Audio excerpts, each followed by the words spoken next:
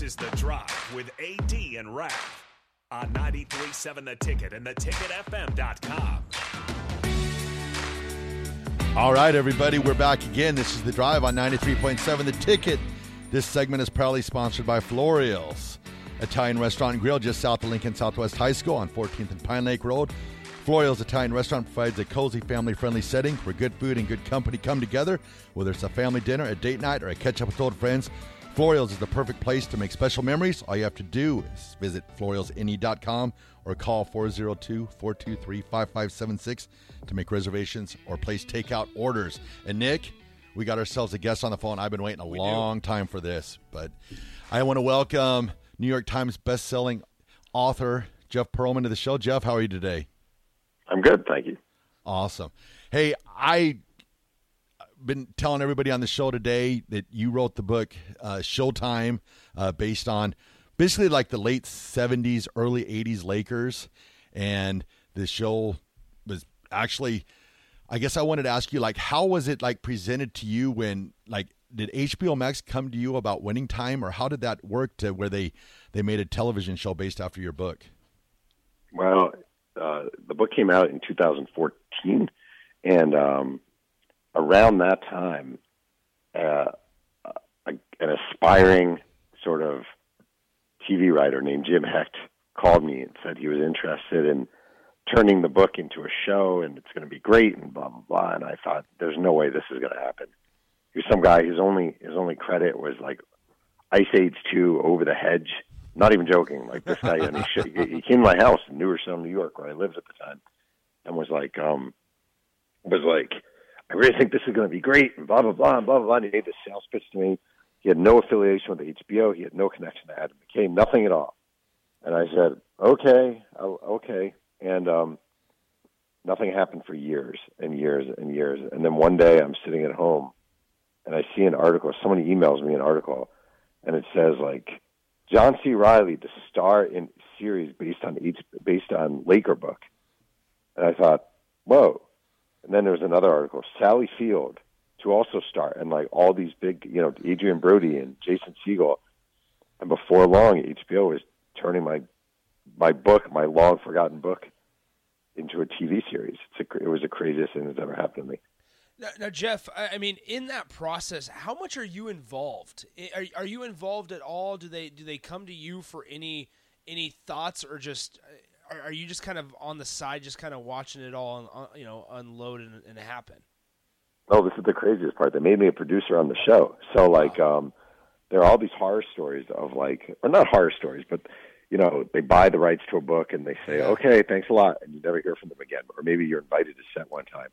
But I've been heavily involved from the beginning, and I read all the scripts. I go through all the material. I've had cameos in the show. I've been to set a ton of times. It's been one of the great, not just saying this, one of the great experiences of my life, where they easily could have kicked me to the curb, handed me a little money, and said, all right, thank you for your service. Mm-hmm. And instead, I'm on the day-to-day sort of ends of it all, which is really cool. That's awesome. So we got season 2 coming up on Sunday night, HBO Max. I would assume, I know you can't probably go too far in depth, but I'm guessing that this season will probably focus a lot on Larry Bird and Magic Johnson, their rivalry that went on. Is that kind of like going to be the premise of this season? Yeah, I don't mind going in depth a little. Actually, first of all, it's really a bummer because I live out in Southern California, and there's a strike going on. You have 2 strikes at the same time: a writer's strike, and then the actors' strike. So all these great young actors who appear in Winning Time can't promote the show because they're all on strike. Gotcha. So it's a real sad. Like, last year was the greatest thing ever, because last year the show was coming out and they had this insane premiere party that was just one of the great nights of my life, and everyone was appearing on TV shows. And this year it's like, all right, well, the author, hey Jeff, you're not an actor and you're not in the Screenwriters Guild. Do you mind promoting the show? And I'm like, okay, but I feel like a lone wolf. So it's actually refreshing to talk about it. The show, the first season, it really dealt with 79-80 and the birth of the Lakers of the Showtime era, and Magic Johnson arriving, and Kareem. And this season, it gets heavy into the Larry Bird, Magic Johnson rivalry, and the Celtics and the Lakers, and Red Auerbach versus Jerry Buss, and the rise of Pat Riley, as a coach. He takes over this season for Paul Westhead, and it just goes really, really into that sort of hot period when the Lakers and the Celtics owned, I would say, not just the NBA, but a lot of sports. Yeah, that's awesome. And then, I mean, I got to throw it out there too. Quincy Isaiah as Magic Johnson. That is crazy. Did you help any in like selecting cast or anything like that? Or they're so similar, it's almost scary. All right, so I can't take credit for Quincy Isaiah. Quincy's amazing. First of all, he's a really nice guy, and what I love is one thing I love about the show, and I'm not just saying this, is like it plucked all these guys. Like Quincy, I mean, I can't say enough nice things about the guy. He's awesome. He was a college football player, I think Division III college football player from Michigan, who his only acting credits when they found him was like college theater. That's it. And he shows up. He's a mediocre basketball player. He's not a great basketball player, but he's a good athlete. And he just has this charisma, and he has this thing about him. And they were sending me his casting reels. And it's like, wow, this guy has something. He has like the smile, and he has the look. And maybe it's that he's from Michigan or whatever. Maybe he's an athlete. Mm-hmm. Amazing. And then the other one, I mean, there are a couple. Like Solomon uses Kareem. So Solomon had been he played college basketball, Division I at Cal. So he can legit play basketball.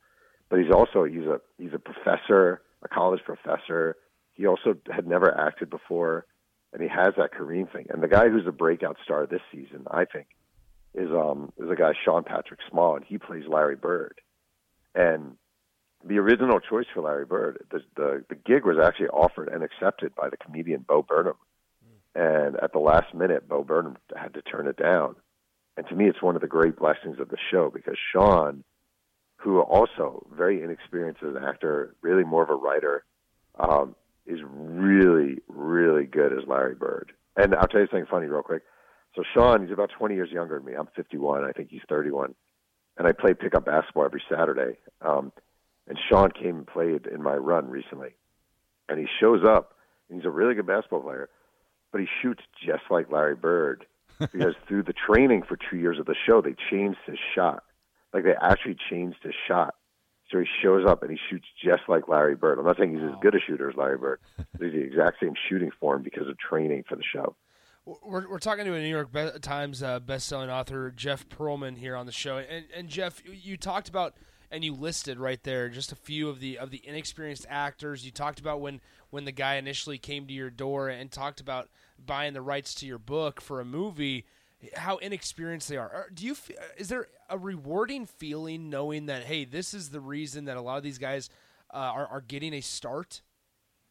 Oh, man. I mean, it's all like luck. Like, all right, so I remember last year, one day I was on set, and there's a guy, Delonte D'Souza, and he plays Michael Cooper in the show. And he's a kid. He's a guy from Baltimore. He's probably 30, and he'd acted locally. He was a child actor in Baltimore, and for the past few years, he'd been flipping houses as a job. And he saw a casting call. This is during COVID. He saw a casting call for a TV show. He knew nothing about the Lakers, nothing about basketball, nothing about sports. But he auditioned for the show, and he landed the Michael Cooper role. And we were sitting on set, this is last year, and they were filming during a break, and I was talking with him. And he said to me, yo, do you ever look around, and do you ever think none of this happens without your book? And it was one of the nicest things anyone's ever said to me, because I didn't write the book thinking any of this would happen. I just wrote the book because I write books, and I love doing it. So every now and then, someone from the show will be like, man, we owe you, or man, I'm like, you don't really? But it's very nice to hear. That's awesome. Where does that passion for writing books come from? Because you've written multiple, and obviously maybe Showtime's the one that turned into a movie, or I should say a TV show on HBO Max and such. But where does that passion come from? Why sports? Why that genre? Just kind of walk our listeners through why you do what you do. I mean, I'm probably like you guys. Like I grew up in a tiny town called Mahopac, New York. I was a very bad college runner at the University of Delaware. I was never going to be a star athlete anywhere, but I loved sports. And I mean, again, it's probably like you guys, like the way you love sports so much that you want to find a way in. Yep. And for me, that way in was writing. And I remember being a kid writing for my high school newspaper, the Mailback High School Chieftain, and being able to walk sidelines of football games and being able to interview athletes and just really falling in love with it. And over time, really, it's funny because over time, your love turns more toward the writing than the sports. Like, I'm not nearly the sports geek I was 30 years ago. I can't name every guy on the Mets roster. I can't tell you who the backup quarterback for the Chiefs is anymore. Or actually, I can, but it is Blaine Gabbert. It's Blaine Gabbert, but I still, I don't have as much as I used to. But I love writing, and that all started because I was just kind of a failed athlete. Wait. So Jeff, are you a Mets fan? I grew up a Mets fan. I did. Any thoughts on their trade deadline moves of trading Verlander and Scherzer? You know what's funny about it is the season went downhill very quickly. It did, and there were a lot of hopes, obviously. And this is going to be a weird reaction to it all. They've really acquired a ton of high level prospects. Yep. For guys who are 39 and 40 years old. And the thing about the owner, Steve Cohen, is he's going to pay money again next year. But now they're going to be armed with a lot more young talent. So I can take the long view and say, all right, this has not been a good season, but they turned it into something. So I'm actually at peace with it. Okay. Nice. So then there's no question you will continue to be an author, because I noticed that here in season 2, episode 6, there's a Jeff Pearlman that will be co-starring on the show. Co-starring might be an exaggeration, but I will say I play a reporter in episode 6, and it's during a press conference. It's the press conference where Pat Riley is named the head coach of the Lakers, and they gave me 3 speaking lines, which is sweet. Which is weird because you actually get paid. You have to get paid to be an actor. So there was a moment where I was getting paid to be in a show based on a book that I'm a producer on. Like, it was the greatest Hollywood moment ever. Mm-hmm. But here's what I can tell you factually. Acting sucks. And I got there at 9 in the morning. I didn't leave till 10 at night. They took about 100 different takes of the scene I was in. I had a really preposterous wig on because it's supposed to be like 1980.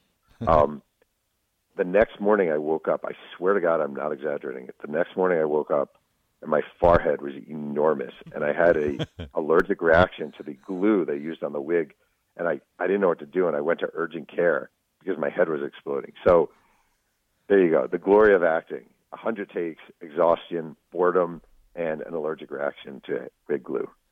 All right, Jeff, one of the last ones before we go ahead and let you go here. We appreciate you coming on. We're talking to Jeff Pearlman, author of Showtime.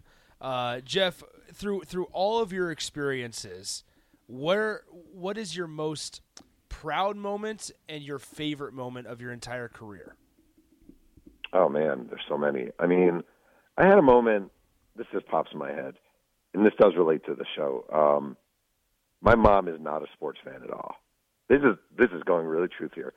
My mom is not a sports fan at all, and she's never read any of my books. And it actually hurts my feelings. I've told her it actually hurts my feelings. Like, I don't care if my kid writes a book about like crocheting llamas. Like, I'm reading the book because it's my kid. But my mom has never read any of my books, and it hurts my feelings. And I've told her, but she's whatever. She's rigid. And last year she was at my house visiting, and I showed her the first season of the show. And, my name based on the book by Jeff Pearlman pops up and the whole thing. And she started crying. And my mom is like a rigid German woman who does not cry. Mm-hmm. And that it kind of broke me and warmed my heart. That's awesome. So that was, and then just like seeing your books in stores is really cool. It's like, this is what I wanted to do. This is my dream was just to be a Sports Illustrated writer. That was it. And to do books and have a TV show and all that stuff, it's like I kind of won the lottery, and I have 2 great kids. Life has been pretty good. That's awesome. And then speaking about books, is there something you're working on right now that we should be looking forward to? Yeah, but it's a weird one. I decided I've written 10 books, all sports, and I always had this idea that I wanted to do a Tupac Shakur biography. So my next book is actually the definitive biography of Tupac. Wow! All right. And then you got the search warrant that was executed a couple of weeks back. So I know, in the news. So yeah, that'll be awesome. Because actually, I came on today because I have been told that one of you two actually is a murder suspect in the death of Tupac. I don't think I was in Vegas that night back in '96, okay. but yeah, that's what they all say. But also too, I just want to let you know that the Football for a Buck, the story of the USFL.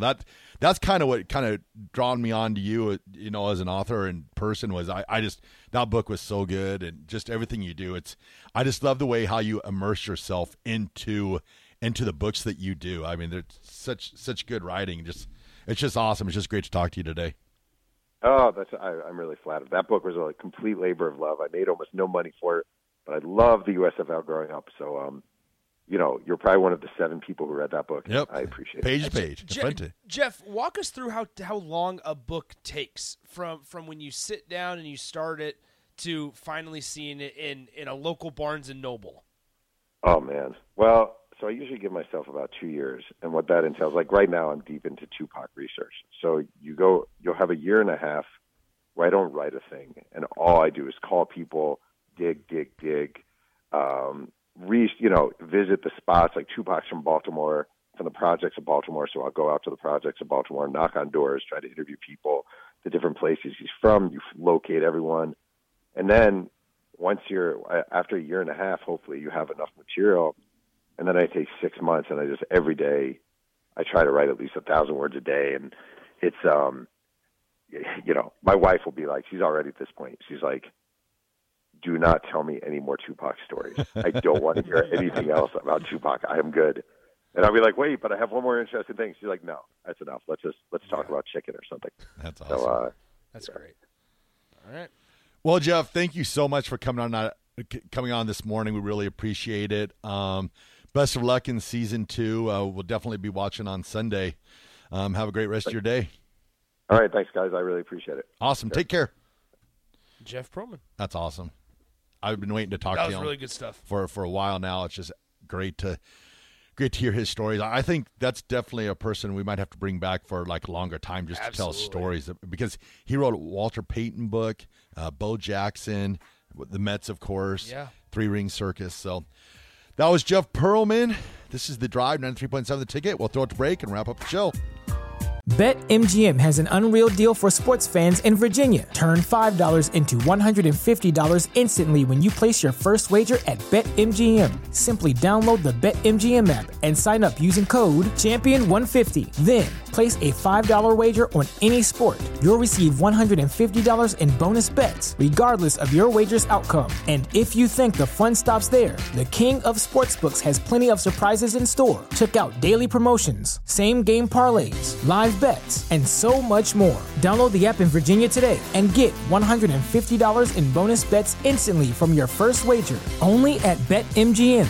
BetMGM and GameSense remind you to play responsibly. See BetMGM.com for terms. 21 plus only. Virginia only. New customer offer. Subject to eligibility requirements. Rewards are non-withdrawable bonus bets that expire in 7 days. Please gamble responsibly. Gambling problem? Call 1-800-GAMBLER. Promotional offer not available in Washington, D.C. Everybody in your crew identifies as either Big Mac Burger, McNuggets, or McCrispy Sandwich. But you're the Filet-O-Fish Sandwich all day. That crispy fish, that savory tartar sauce, that melty cheese, that pillowy bun. Yeah, you get it. Every time. And if you love the Filet-O-Fish, right now you can catch 2 of the classics you love for just $6. Limited time only. Price and participation may vary. Cannot be combined with any other offer. Single item at regular price. Ba-da-ba-ba-ba.